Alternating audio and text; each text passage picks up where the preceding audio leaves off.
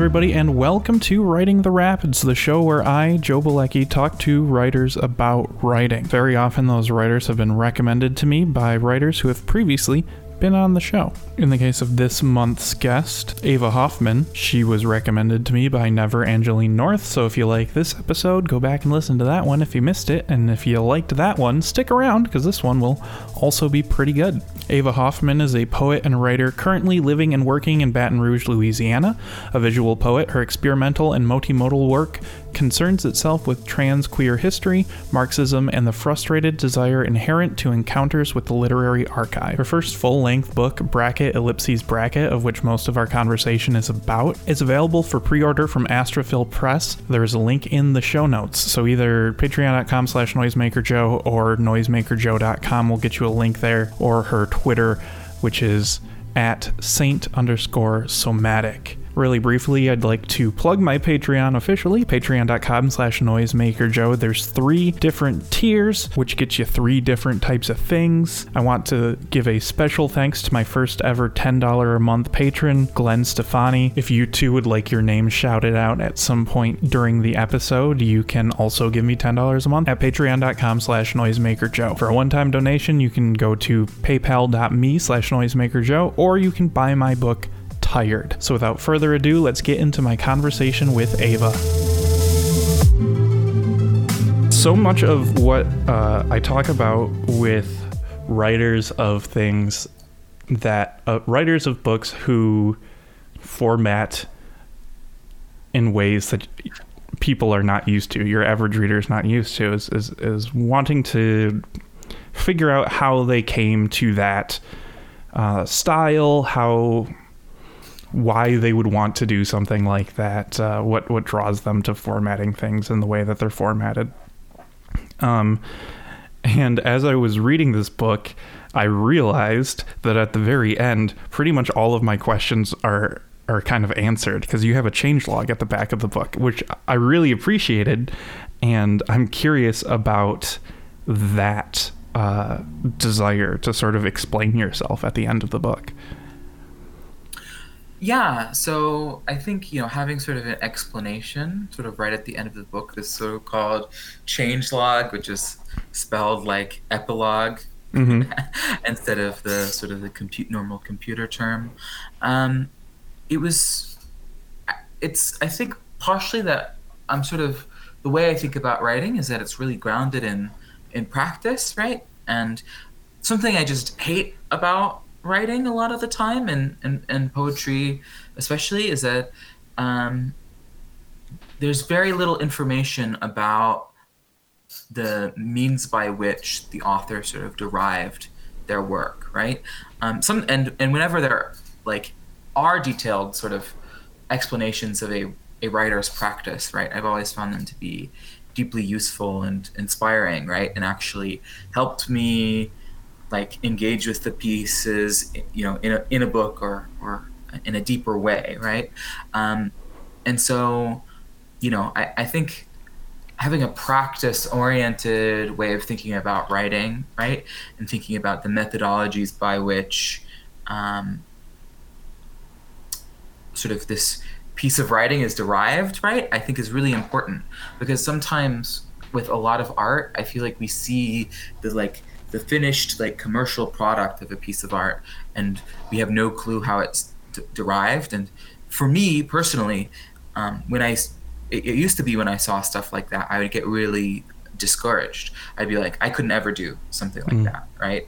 Until especially with visual art, right? Because I turned, as a very, very young child, I turned from visual art to writing in part because I just did not have what I thought I didn't have the dexterity for it, right? Because it was like, oh yeah, I can't paint anything that looks right, or I can't draw anything that looks right.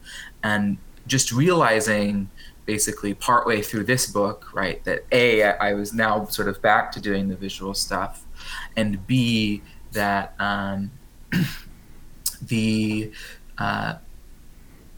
that most of the times, this really amazing visual work I loved was like derived by what were essentially like strange and sort of hacky means, right? Like that I just didn't know the actual methodology by which some of these works were derived. And when I realized that methodology, it felt that much more immediately accessible. I think it recontextualized those things for me. I just think in general, poetry especially should be taking more cues from the way visual art treats the work it creates. I find that interesting because a lot of times people who write more visually familiar poems talk about editing a lot. And even after talking to a lot of them, I still, like, I have a hard time getting it. Like, what do you mean by editing? Like, the words are there. You wrote the poem, like, or just the idea behind editing poetry. And maybe it's because my sort of academic knowledge of poetry is very surface level. Like, I get that, there's stressed and unstressed syllables and people are counting words and lines and things. And I kind of get what a kenning is, and that there are forms of poetry that you could be drawing from to try to match up with and stuff. But like the idea of somebody like kind of belaboring over a sentence in a poem for days is so far away from my own writing process that it feels very alien to me, that you would like kind of just sit and stare. And maybe that's the case in these too, but I mean, just the fact that they're so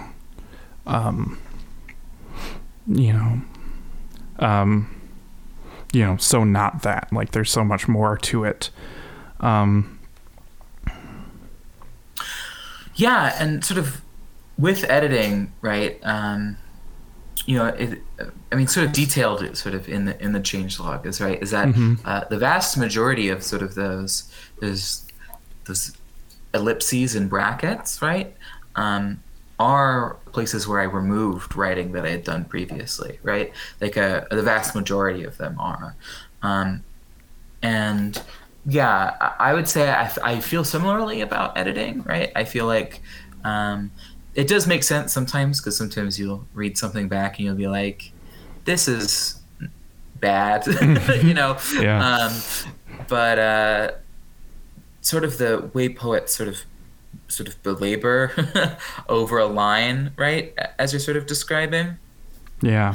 I also find kind of strange, right? And I find it kind of reflective of a culture of poetry that has sort of been MFA-ified, right? In the sense that like these, and it's something I had ended up doing for a really long time, in the sense that poets will like imagine like a poet in their head, right? That's reading their work and imagining what that poet would say, or just like the person in their workshop would say, right? Like, and the thing is that sort of becomes the source of a lot of editing that I find, right?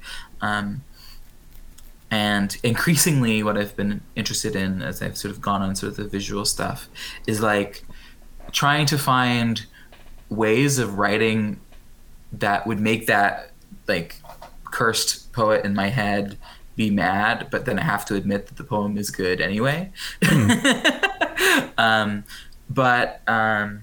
It's just, I find the editing of poetry in some ways troubling, because it's sort of a way of manicuring your thoughts a little bit, in a sense, right? Sort of turning. In general, I just find edited art not as appealing to me, right? I generally prefer art to be a sort of like direct from, as sort of direct from the moment of creation as possible, because I think the things that people edit out, right, are oftentimes reflective of things that are sort of socially censured in their head, right? Like I'm thinking about sometimes the students that I have taught poetry to, they'll like write in the way that they think a poet should write. And I think a lot of people are still writing that way, and there aren't like, I don't know. I just find it ends up abstracting people from actual access to the ways that they could express themselves. Yeah. And in general, right, I sort of want this, for this book especially, I wanted this sort of fidelity to all of the people who I sort of was before, over the course of the writing of Bracket Ellipsis Bracket. Because it felt like if I just sort of didn't mark, where there was sort of a me who was sort of fumbling over the words to express herself, I felt like that would be a disservice to who I was. Yeah. Yeah, I like that. Yeah, I tend to think, when I think about writing, I think about music a lot. And yeah, I sort of like the poetry that's more like jazz, right? Like, even when it is, because I mean, like, you get into the the free jazz type stuff, and it's very much jazz musicians playing jazz music for jazz musicians, right? Like, they're just impressing each other, but it's still happening on the fly. It's very practiced, but it's happening on the fly, and there's stuff like that I appreciate, like, or on the sort of less technical end, like punk music is very much like, angry pop music distilled down to something quick, that I find I like. And bringing that over to poetry, and the type of poetry that I tend to read and tend to enjoy, like, definitely falls into different categories, where there's stuff like this where it's kind of esoteric, and then the crusty white man in the Midwest writing poems about cornfields, and and then you're sort of, I don't know, I feel like people hate it when I say post-alt-lit poetry, but I also feel like we know what we're talking about. Understandable that people would hate that too. Yeah, but this very much, auto poetry, not a lot of punctuation, not a lot of capitalization, lots of alcohol consumption, within the text of the poem, that sort of thing. So it's like these kind of three baskets. They're very different. Very different, right? I mean, that's the thing. It's kind of like free jazz, punk, and rap music, so they're sort of all being constructed with similar, I don't know, vibes, I guess, but with very different outputs. And I feel like there's other things too. I really like the sort of post-beat, Jesse Bernstein type of thing that was like happening in the 90s, that I'm not super well enough read to say that I like that sort of thing, but I really like Jesse Bernstein. The idea that some dude's like reading poetry opening for Nirvana is very interesting to me. But to Bracket Ellipses Bracket, which I want to invert the words. I want to call it Ellipses Bracket Ellipses, but that's not what it's called at all. I'm very interested in the how it's like a manuscript that somebody found in a cave inside of a clay jar, and like hastily arranged while being digitally photographed and digitized.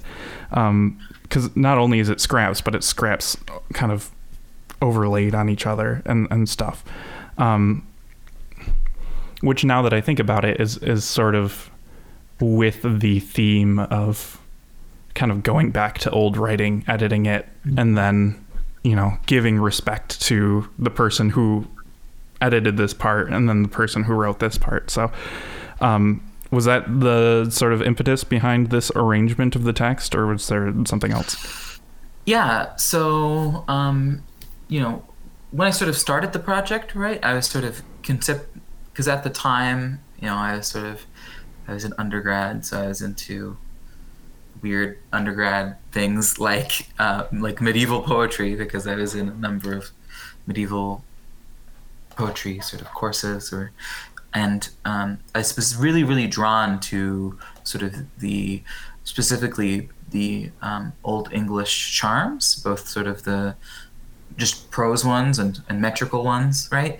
And it just, at that time I was writing a lot of poetry already, and it was kind of like I was so interested in like these poems that were sort of operating in like an instruction, right? Mm-hmm. Like it was supposed to be medicine, and it was also formatted in this like weird way, yeah, where it was sort of asking you to do something to produce a result, right? Which felt so different from a lot of the poetry I was reading at the time, right? That it was, it was sort of like a very different vision of, I think, what we think about poetry as being, right? As sometimes coming from the individual in a certain way. And so it sort of started with that, right? And I sort of wanted to write poems that were sort of based on these sorts of ancient medieval manuscripts and things. And so it started out as just sort of, yeah, aping aspects of the style and adding anachronisms and sometimes ellipses. And in fact, sort of the first completed draft of the book, right, in fact, did include like this whole like very overwrought like explanation of where the book was found and derived, right? It was like that's what the sort of the introduction of the book used to be, was this.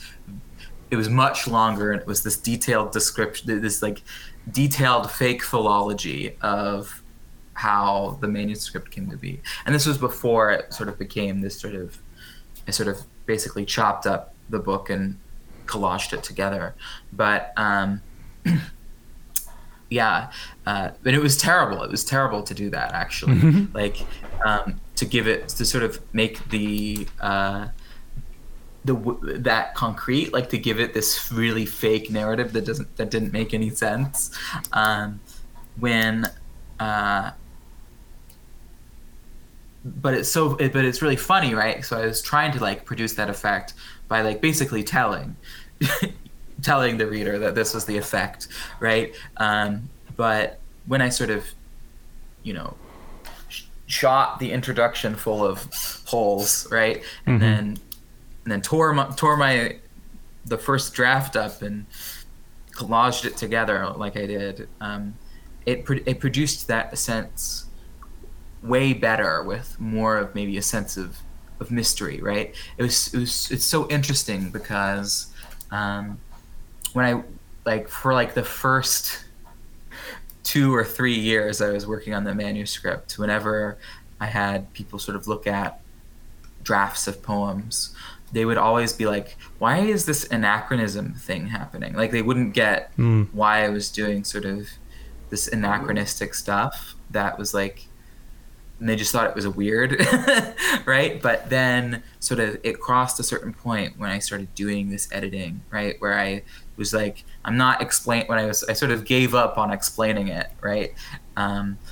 That people stopped asking, right? It sort of, all of a sudden it made sense. It was very surprising, actually. I was just going to accept that the reader was going to be confused and give them no way through. But then it feels like, in fact, it completely reduced the confusion. And I think maybe that is sort of reminiscent of the way of when we sort of derive artifacts from the past, like a manuscript. Oftentimes we might not have any context for it, and we sort of have to read into it, right? And I think the whole book ends up sort of being about reading into, right? On even like a micro sentence level, where you're sort of with these ellipses, you're sort of forced to interpret what could be in the gap.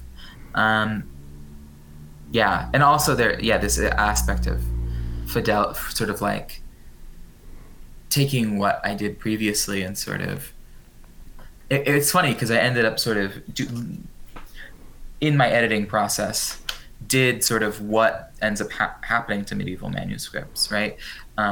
there's this really great example that I love to bring up, which is sort of the Exeter manuscript, which was a really important medieval manuscript for has some major texts in it, or it has a lot in it. And at one point it was like, so it's this book that's like a treasure now, right? Mm-hmm. But at some point, like in the far past, some like monk was using the book as a cutting board mm-hmm. for food, right? And it's like this sort of process of people sort of, this sort of deposition of use, right, over time was really, really interesting to me. I ended up kind of doing it. It's kind of part of why I guess the book had to take 5 years to be made, mm-hmm. In order to sort of produce that effect in microcosm. Yeah, I think also starting the book with a quote from the Voynich manuscript really helps set the scene. I think that plays into that sort of thing a lot, where that book is almost, well, I guess it really depends. The people who I've been listening to who mention it the most lately seem to think that it's a fraud, that somebody in the 15th century wrote something that seemed kind of freaky because there was money to be made in selling supposedly primordial knowledge. So it seems like, oh man, if this is some sort of angelic Erstsprache that we can divine what the meaning is, like we'll be able to really break through some things. But the idea of starting with that is quite fantastic. Like, to tell you the truth, because you sent me the PDF quite a while ago, and I opened it up, I scrolled down to that, and I was like, oh boy, all right, we're gonna need a weekend to go through this. This isn't something I'm gonna be able to kind of just play around with. I think there's something really really smart about doing that. Yeah. It's funny because my sort of philosophy sort of with writing a lot of the time ends up being, what is the most meaningful terrible joke that I can make at this moment of time, right? And like I feel like starting with like a quote, right? It's not even a quote, right? It's just the nonsense letters of the Voynich manuscript, right? Sort of starting with those as a sort of an epigraph, right? Was so funny to me, right? Because it was like, an epigraph is usually something you're using to sort of read into, like what is the sort of the framework in which this text is being written, and then sort of give it like giving like actually a completely meaningless, essentially, epigraph that sort of discards any sort of framework you could develop for it, I thought was really funny, right? A lot of this book is ill-advised jokes in a way, right? Sure, but, there's a lightheartedness to some of the framing of it, I suppose. But done such that it's like deadly serious, right? I feel like I don't know, there's a lot of writers that take writing like really seriously in a way that I find not what I want to do, right? In the sense that like my work is really, really serious, right? But it's like good comedy, right? Like good comedy is really, really serious, but it's also like you get at the serious from sort of the humor. I don't know. Yeah, I like the, I do find that knowing exactly how important something is in the moment is a rare but useful skill.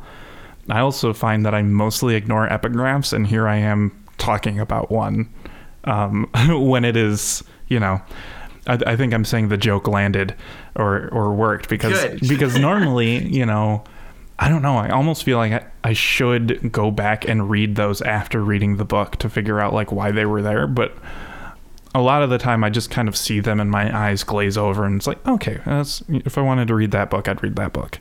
Let me read your book. And like, I don't know why I never learned in school the usefulness of them.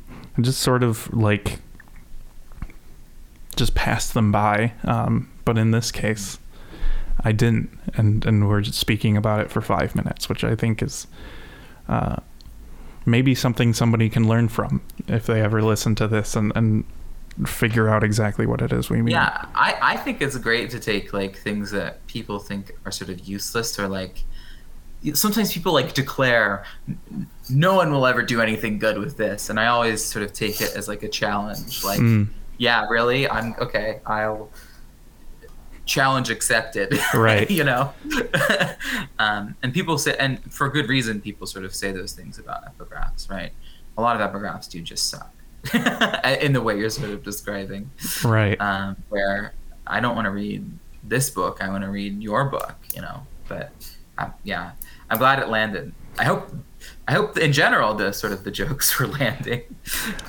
Yeah, there was one nearish the end I kind of burst out loud laughing at, where it was like, oh yeah, you probably know. I'm curious if you know what I'm talking about. I don't know which one it is. I don't know which one it is. I was just excited that good.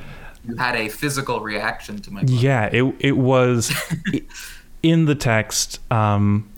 The text referring to the footnotes, and it's like, I want to beat their head in or something, like something violent, and there's a footnote next to it and it's like, I have no idea what this is referring to. It felt great. Like, I loved that, because I was also reading it like it was a book written today that had somehow been like passed backward through time, and in the process of going back through time got super messed up and then came back, and then apparently went back in time again and then came back enough to have references to the person doing the footnotes. And we'll let everybody mark their Writing the Rapids bingo cards, because, you know, I can't read a fiction book with footnotes without thinking about House of Leaves. And I just like the idea that the book becomes aware of itself in a sort of adversarial way, even for just a moment. Yeah. It was also sort of tying into the aspects of the book that was sort of, you know, it's functioning in this mystical way, right? Like, at least parts of it, it's gone way off the rails from that sort of initial like engaging with spells sort of thing, right? But it still sort of has that thing where it's sort of trying to be within sort of this esoteric or magical framework, and like sort of that moment as I think it's a good joke about prophecy. And how that oftentimes I feel like the actual meaning of a text actually can take the time that accrues to a text actually oftentimes informs the readings we may do more than the text itself, if that makes sense. I'm thinking about this really great medieval poem, Old English medieval poem called The Ruin, right? And how, so it's like, for one, it's sort of this, you know, this Old English medieval writer describing this even more ancient Roman ruin in England. And it sort of starts out like, we have the full text, right? But then more and more gaps in the text appear as the poem goes on, right? And then until the end, like, we just don't have the end of the poem. So like this poem, The Ruin itself, sort of fittingly becomes a ruin, right? And like and that's just like, especially at the time when I was thinking about how the physical processes that happen to objects have meaning, right? That was like really interesting to me. I think also like I'm thinking also about Sappho, and how most of the works of hers that we have are in fragment, right? And I think because they're in fragment, actually, they're like 10 times better. Like the poems are so much better because they're fragments. I feel like if we had the full text, right, sometimes I feel like we would be let down in a way. You know what I mean? But because it's sort of this like, we get these little tastes of queer poetry, right, without sort of maybe getting bogged down in like what does ancient Greek queerness actually look like, and is it even sort of recognizable to us in the present, right? But because it's fragmented in that way, I feel like it made the poem better. That made those poems better for me, at least. Yeah. Anyway. Yeah. I haven't really engaged with Sappho's work at all, but I do find it interesting, like how into her people are, and you know, I'm thinking about like the Library of Alexandria, and you know, people are sad about how much is lost, but like how much of that is just like cookbooks, or just like whatever the however many years BCE, like self-help manuals, like just how much, like most of the stuff that gets written today is pretty bad. So like how much of the stuff in that library was just like kind of boring garbage, and how much of the boring garbage that we have that we find super important is super important because it's the only writing from that era, you know, like there's quite a lot of erotic binding spells that we find in magical manuscripts that, I mean, in 4,000 years are people going to find pickup artist books and be like, oh man, this is how people got girls back in the day, like this is what they did when they were lonely. Oh my God. I hope not. Yeah, you know, and you know, the book is also really about that sort of misinterpretation of history, right? And in fact is in many ways a willful misinterpretation of history in order to sort of gain a meaning. And just like, you know, thinking about like the ways we sort of don't understand the past, right? Or that things about the past that might have been important to us might be missing or have been not recorded or destroyed, right? I'm thinking about like, you know, like a queer history, right? So many people in the LGBTQ community don't know a whole lot about the history of their community, right? And it's partially because of these histories of sort of destroying archives, of archives not being able to be preserved because literally expressing queerness was illegal, right? And how, again, it's like, and also just the fact that queer history is just like not taught right anywhere, right? And we can think about those things as like, you know, what does that do for one's understanding of oneself, right? And a big sort of aspect of this book was like trying to read in this anachronistic way, like willfully anachronistic way, try to read queerness into history, right? To try to, you know, access at least some sort of notion about that someone like me could like have been operating in some way in the past, if that makes sense, right? That because I think a lot of bigotry frame transness, especially, as this sudden ahistorical anomaly, right? That it's just this new thing, it's unnatural, it's evil, right? When I'll agree about the evil part, I definitely am evil, but like, you know, it's this sort of horrible joke played on queer people, where it's the sense that, like, I mean, there is thankfully a pretty decent historical archive that proves that wrong, right? But also there's a sense in which it's like this joke where we're going to periodically destroy any record of people like you existing in history. And then each time when you try to make a movement to get yourself represented, we're then going to say you're an ahistorical anomaly. This is unnatural, and then destroy you and your records again, right? It's very funny in a very dark way, right? Yeah. It's like this terrible joke, right? Sorry. The things I find funny might not be funny. Well, I understand what you're saying. Sometimes, you know, I'm afraid to laugh too hard because people then might read things into my laughter.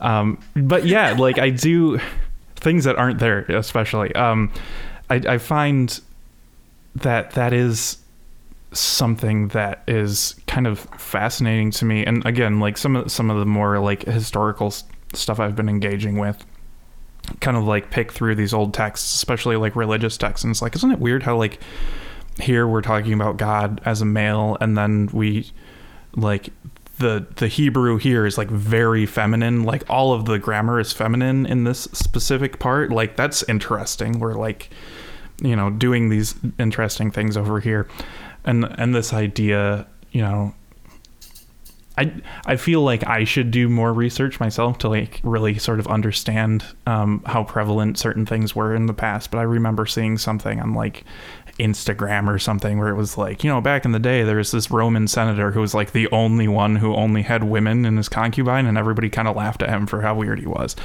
Or you know, people on TikTok just being like, Joan of Arc was trans and I'm not going to explain myself, sort of thing. That like, I mean, even Alexander the Great, who seems fairly, you know, it kind of seems like the book is fairly closed on where he stood. There is that like weird thing of like, I don't know. It's like you have a responsibility to portray people as they were, which is both like, we need to really make sure that we understand that this guy was bisexual, or we need to not place our labels on him, sort of thing. Like, you know, you kind of understand what I'm saying? There's like a double like pull. Yeah, I definitely feel that way, right? Like I understand and agree with sort of like the way people sort of are sort of anachronistically reading transness into history, right? Like Joan of Arc was trans, right? Like in a very real way, like that seems true, that there is some kind of continuity between Joan of Arc's experiences and sort of what we understand as transness in the present, right? But there's also a literal way in which a conceptualization of like the social technology or the social category of transgender like did not exist in the medieval era, right? And how like the way in which sort of these social things end up being articulated, right, can so fundamentally change the way people move through them, right? Like I feel like, I mean, it's partially also the internet, but I think an additional sort of part of sort of the reason why trans rights have become sort of this mounting important thing, or it's like at least something that isn't completely relegated to you know, it isn't just this completely sort of tossed aside thing as it was for so long, is partially because, you know, people were starting to develop sort of language around gender that helped like articulate concrete political goals, right? Because before sort of the way transgender came to be used in the context we're currently using it, right? It was mostly that the word transsexual was being used, right? And how that was operating in a certain medicalized context that ended up kind of shackling trans people to the medical. Sorry, this is a loud plane. Sorry. Yeah. Sorry. But it kind of ended up shackling trans people to these medicalized, basically the medical oppression that they were experiencing, right? Mm-hmm. Socially speaking. And it, sort of ended up, and it was only until sort of the activism was sort of being reframed socially did transness as we were sort of understanding it presently really kind of come into the fore in a way that was useful for giving trans people rights, right? And I find, like, I agree, right? I do willingly misread into history, right? This whole book is about it, while at the same time sort of recognizing, right, that the word transgender didn't exist in 1066 or something, right? Right. And it's this complicated thing. And so I just try to make my misreading be willful, I guess. I think even from like a non-political kind of standpoint, there is, we do that too, right? Like nobody was walking around calling themselves a Gnostic, probably.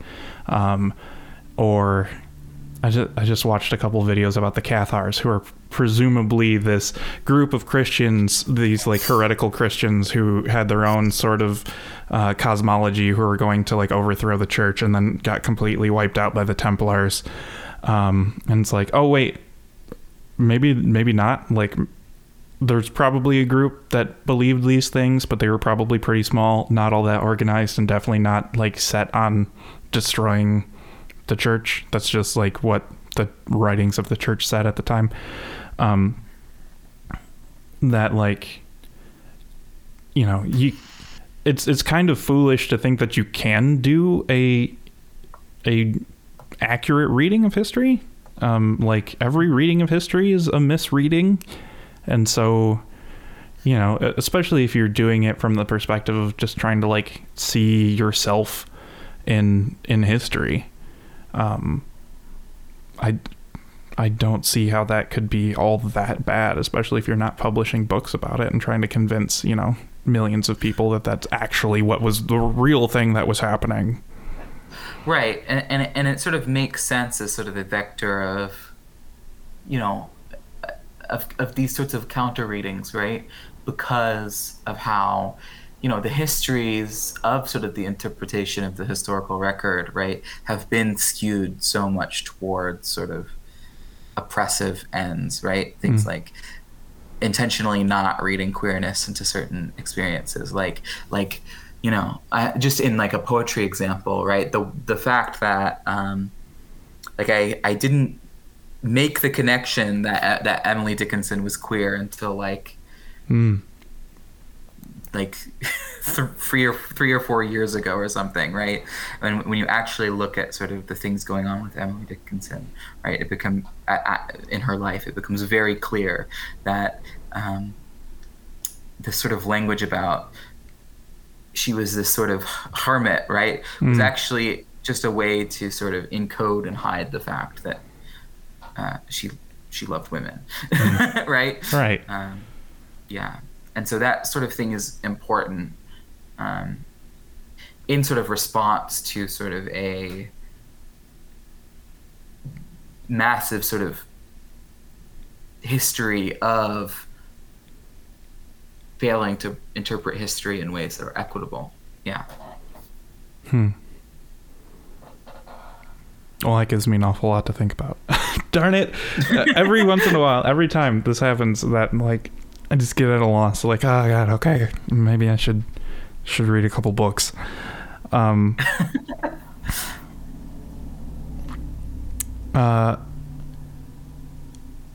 of the things I note as I've been kind of scrolling through is the there's both, it kind of looks like handwritten or hand drawn things scanned in, and then also like sigils or asemic writing that looks like it's drawn in digitally. That's sort of like a nitty-gritty sort of ponderance I have, but like especially on page like 52 and 51, I think, where there's like the the sort of broken pottery thing that's very clearly drawn in, and then sort of near the beginning you have both of that, where it's like these sort of computer drawn hieroglyphs mixed in with scribbles that have been scanned in, and there's even photographs too, so like the sort of mixed media nature is curious to me in you know what is otherwise sort of a pseudo historical text. Yeah, it's sort of an interesting question, right? About sort of the way I use sort of media. Yeah, I mean, the funny thing is that you know, this whole book was written in Microsoft Word, which is sometimes when I say that, people like look at me like I'm a very strange person. And sort of, I guess my thoughts about it were, you know, at the time I was just trying every way in which I could play, like, because at the time when I was writing, I sort of had this idea that a book should have like, that a good way for a book to work would be that it would set out some ideas and explore the entire possibility space for those ideas, right?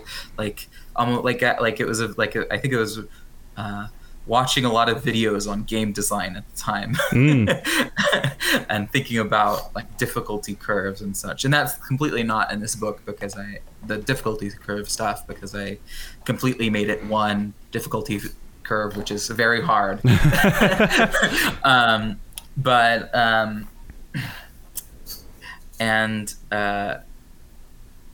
Sort of in so doing, right, I was just trying to see what were the different ways I could get certain visual effects, right? Because I knew I sort of wanted images, right? And a lot of the images were sort of digitally derived, right? And which I think made sense for how I was doing things, but sort of at near the tail end of finish of this book, right, I started getting more and more antsy, right? And so after this point, there's like a lot more of stuff that I'm doing, like not with digital drawing, although I still do a lot of that, where I was just like, this book is like, there's like this contradiction that was in my head where it was like, this book is like simulating a physical object that is just entirely digital, right? There was something distressing to me about that at the time. And it was kind of like part of maybe a broader practice that I've started doing in my writing, where I sort of like, I feel like people like make a ton of art without realizing it, right? In the sense that I feel like when you're taking notes in class and you're doodling, or you're sort of, you know, so, yeah, like sometimes when I doodle on things, or I make a journal entry, right? Or when I'm sort of taking notes, or just there's all this sort of like little scribbly doodly stuff, or even like when a person is like humming a nonsense song they're not thinking about doing, right? Or, you know, little dance flourishes someone might do when in private, right? And it sort of, I was realizing that I was like, I had this, because I was sort of hoarding a bunch of paper that because I was in grad school, so I was like, there might be something slightly relevant on one of these pieces of paper for my research or whatever, right? At some point. And I just sort of looked back at it, and I saw there were all these sorts of like doodles I was doing, right? And a lot of them were sort of like weird nonsense sigils, right? And some of them like I did sort of design for the book, but like a lot of those things were things that I was not thinking would go into the book, right? And it was sort of about taking seriously like I feel like there's a lot of artistic production that is not taken seriously by the artists who are doing them, right? Like like I just find it absolutely strange to me that people like do this journal, right? And the journal that they do is just like this. Actually, I love reading people's like art journals or like their poetry journals and things because they're amazing, right? They're always amazing. They're always so interesting to me and way better than like finished books a lot of the time. And so I just get so confused that people are sort of like, yep, and now I will steal from this or just hide it away forever and never look at it, right? And never take this doodling seriously, right?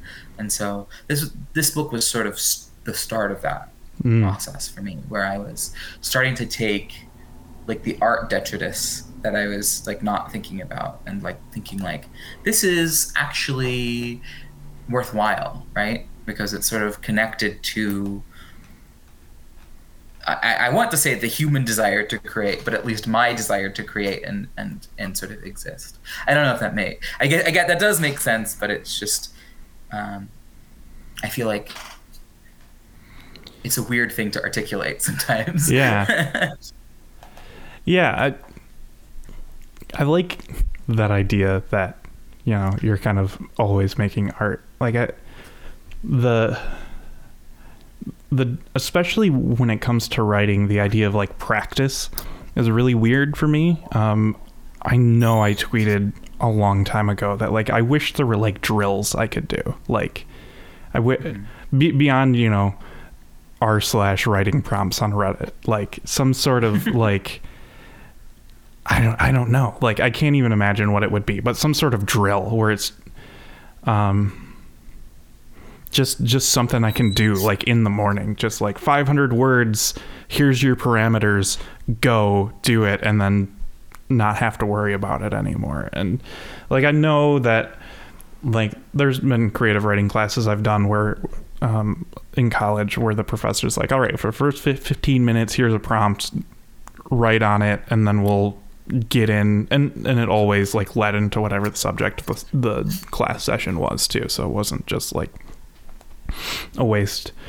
But I don't know, something beyond writing prompts, like something that could be even more iterative.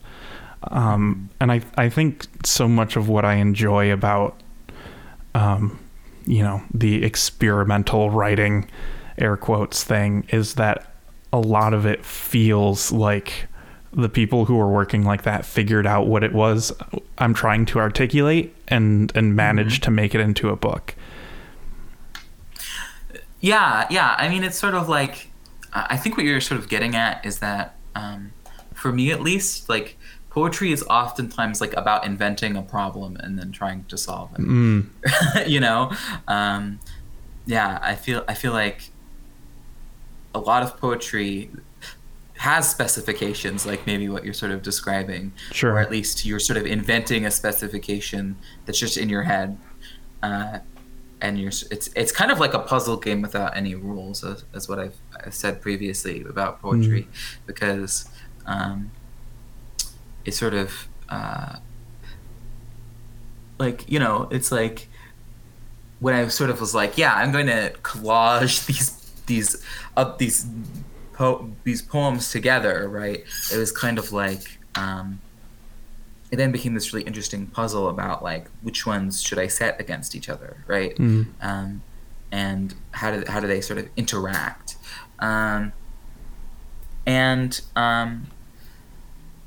Yeah, I think that is what really interests me about poetry specifically, right? Because I'm always sometimes poets don't like talking about like their project, right, of poetry, right? But I just find the project stuff so interesting. Like I just love that shit. It's just like, yes, teach me how to read your poem as I'm like reading your book, right? You know, it's like I just want more books that like invent really strange and arcane rules that then are just followed throughout the book, right? And that's what I like about experimental writing. No air quotes. In the sense that it's like it has these these rules that I'm really sort of drawn to. I think we're on the same page about this in certain ways, right? I just like those projects because they're able to get so much out of, like, they're able to say so much out of maybe a very small repertoire, right? Yeah. Like in certain ways, right? Like, you know, I think this book is very maximalist, Mm-hmm. right? In a certain way, but it was sort of derived from like very minimal units, right? I don't know. Yeah. That it does bring up another point I wanted to bring up is that I'm interested in your. I don't want to use an adverb that implies something it doesn't imply. But the fact that you refer to yourself as a poet and refer to what you're writing as poetry when you know, next to other, like, Inside the Castle books or something like that, or some 1111 type stuff where it, like, you know, it doesn't necessarily look all that much different than people who are just calling themselves, I'm just a writer, or doing like object oriented or something like that. And I'll be clear, I admire the fact that you, you know, hold to the poet label. I'm interested in why that is. That's an interesting question. I actually have regularly have crises about calling myself a poet. Sometimes I've been like, I should call myself a comics artist in order to, but then also continue to call myself a poet in order to make everyone mad at me. But yeah, I think I have, and there was a long period where I was kind of doing that, but I have sort of have settled on just calling myself a visual poet. And I think, you know, I think it's because, in part, right, I think history is actually a big part of maybe the way describing oneself is important, right? I don't know. In the sense that, like, I've been, my work is sort of derived from a poetry context. Does that make sense? Sure. Like, even if it might be that there's some sort of convergent evolution happening with the ITC and 1111 titles, right? You know, it's coming from sort of different positions, right? And the position I'm sort of coming from is a poetry one. And I think especially this book is just like, it's very obvious how it's connected to poetry, right? Even as it's doing things that, like, you know, nowadays I sort of think about the scrapbook bits of this book. I kind of like to think of them as like comic panels almost, right? Because there is something almost like that about them. But even then, it's just so obviously a poem, you know? And for me at least, maybe not for other people. And it's just engaged so much with the history of poetry.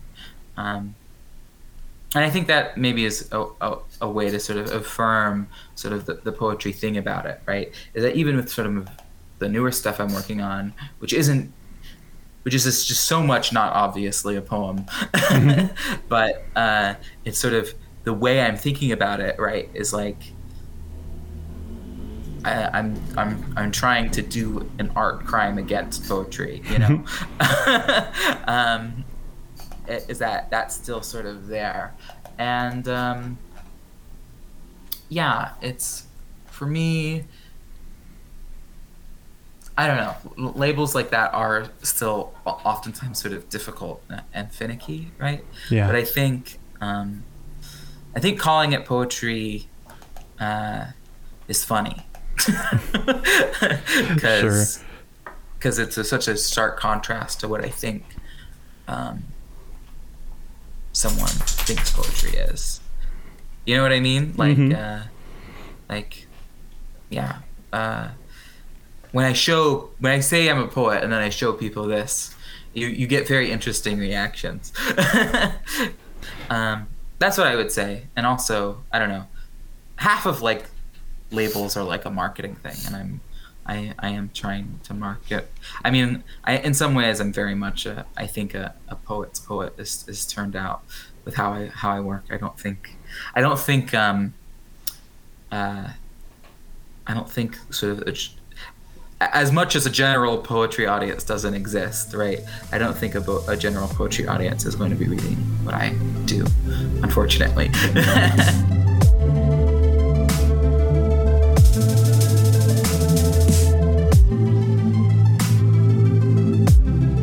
All right, so I'm going to be reading from the introduction to the book. And so, because this is sort of an audio reading, just something to highlight is that I'm going to sort of be repeatedly pausing as I read in sort of a strange way.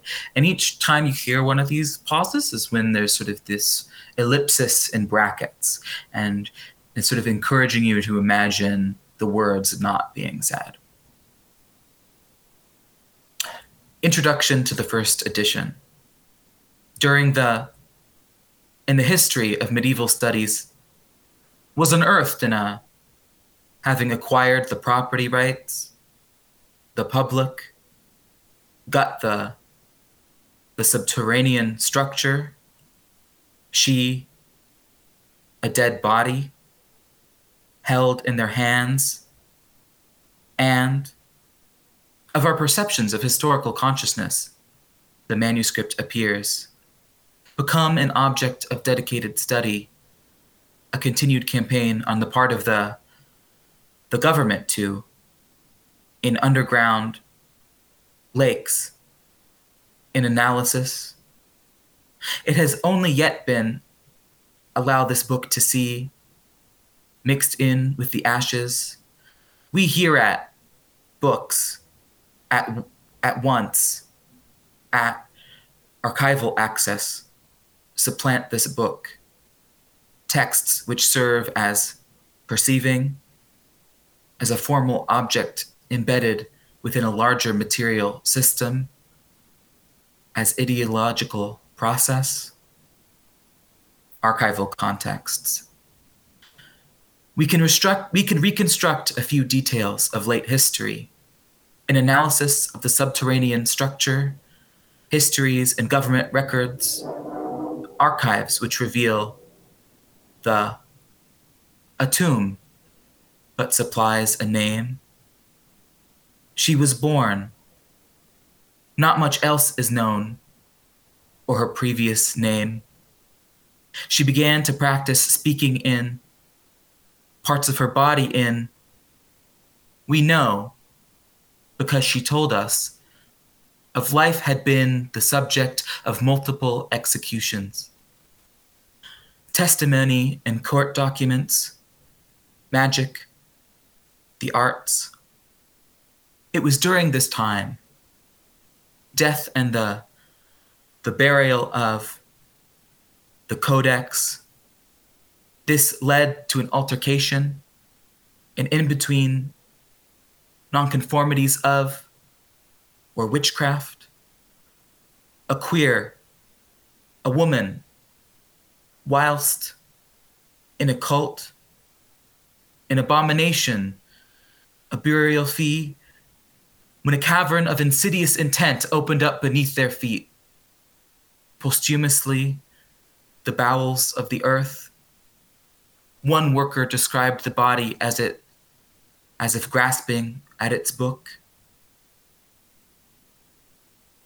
Archaeological analysis. The conditions in which, for a century, when the manuscript was, she was bound and written, reoriented into landscape format. The original has been lost, a print of which has been included. The interior of is relative. Blank space on the page verges onto this. Line breaks, expensive parchment pages made from sheepskin, can only speculate what meaning or purpose was intended to be derived from them. Labor. Manuscript analysis. The primary content of the book consists a collection of poems which claim to be cures or remedies. Such collections are often known as grimoires or leech books. Attempts to resolve illnesses through semiotic means. Poems are often known as charms or spells. Texts such as these tend to be the difficulty of interpretation, the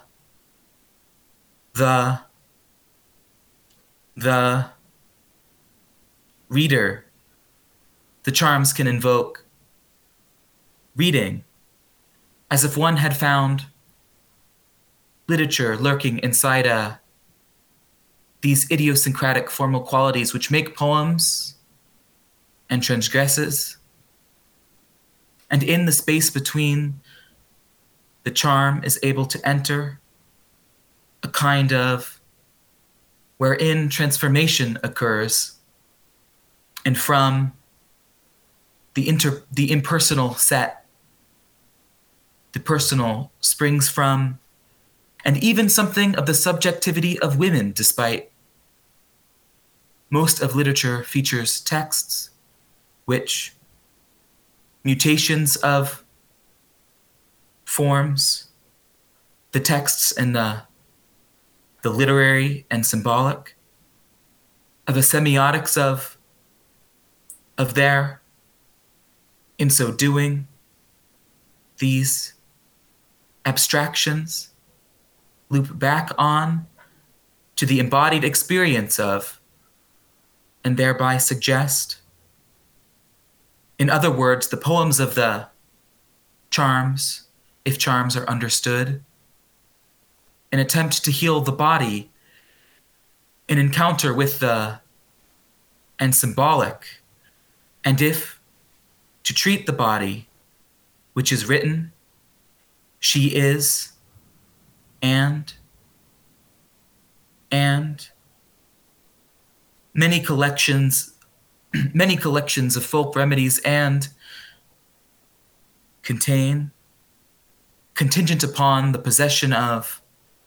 contains a few particularities which, pushing the text into and territory,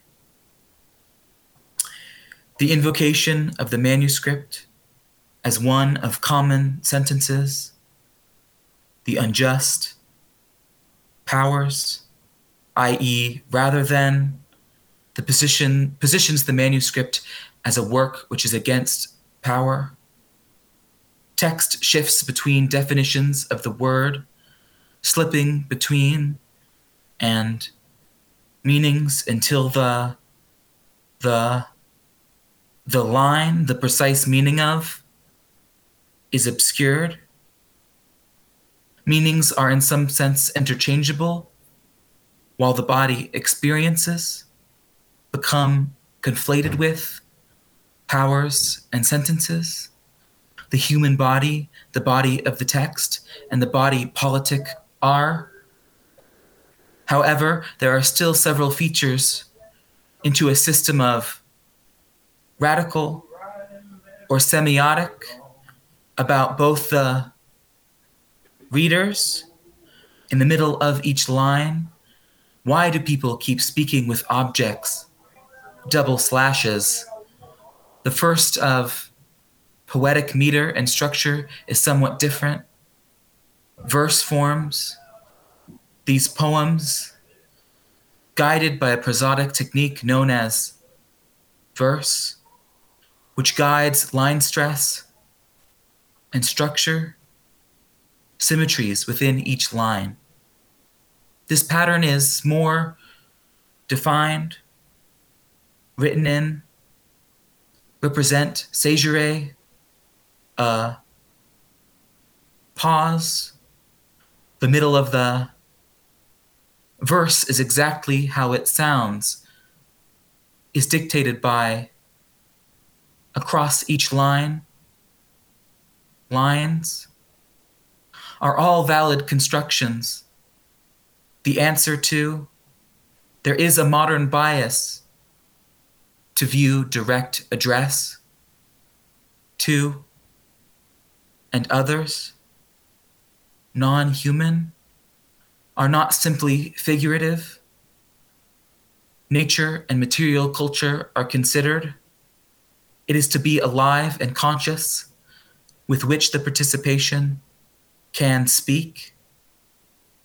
To understand this view, imagine a post-human, a radical politics. We are part of a material. The material of lives is used in the service of radical personal transformation. This is the beauty and the power and of the codex. They are, she is, a document that could never have. What has been dreamed of in archive, a document of transformation which has from the grave. I hope more than anything that you enjoy these texts, which have suffered through years of struggle, to arrive upon your fingers, your ears, your eyes. Thank you.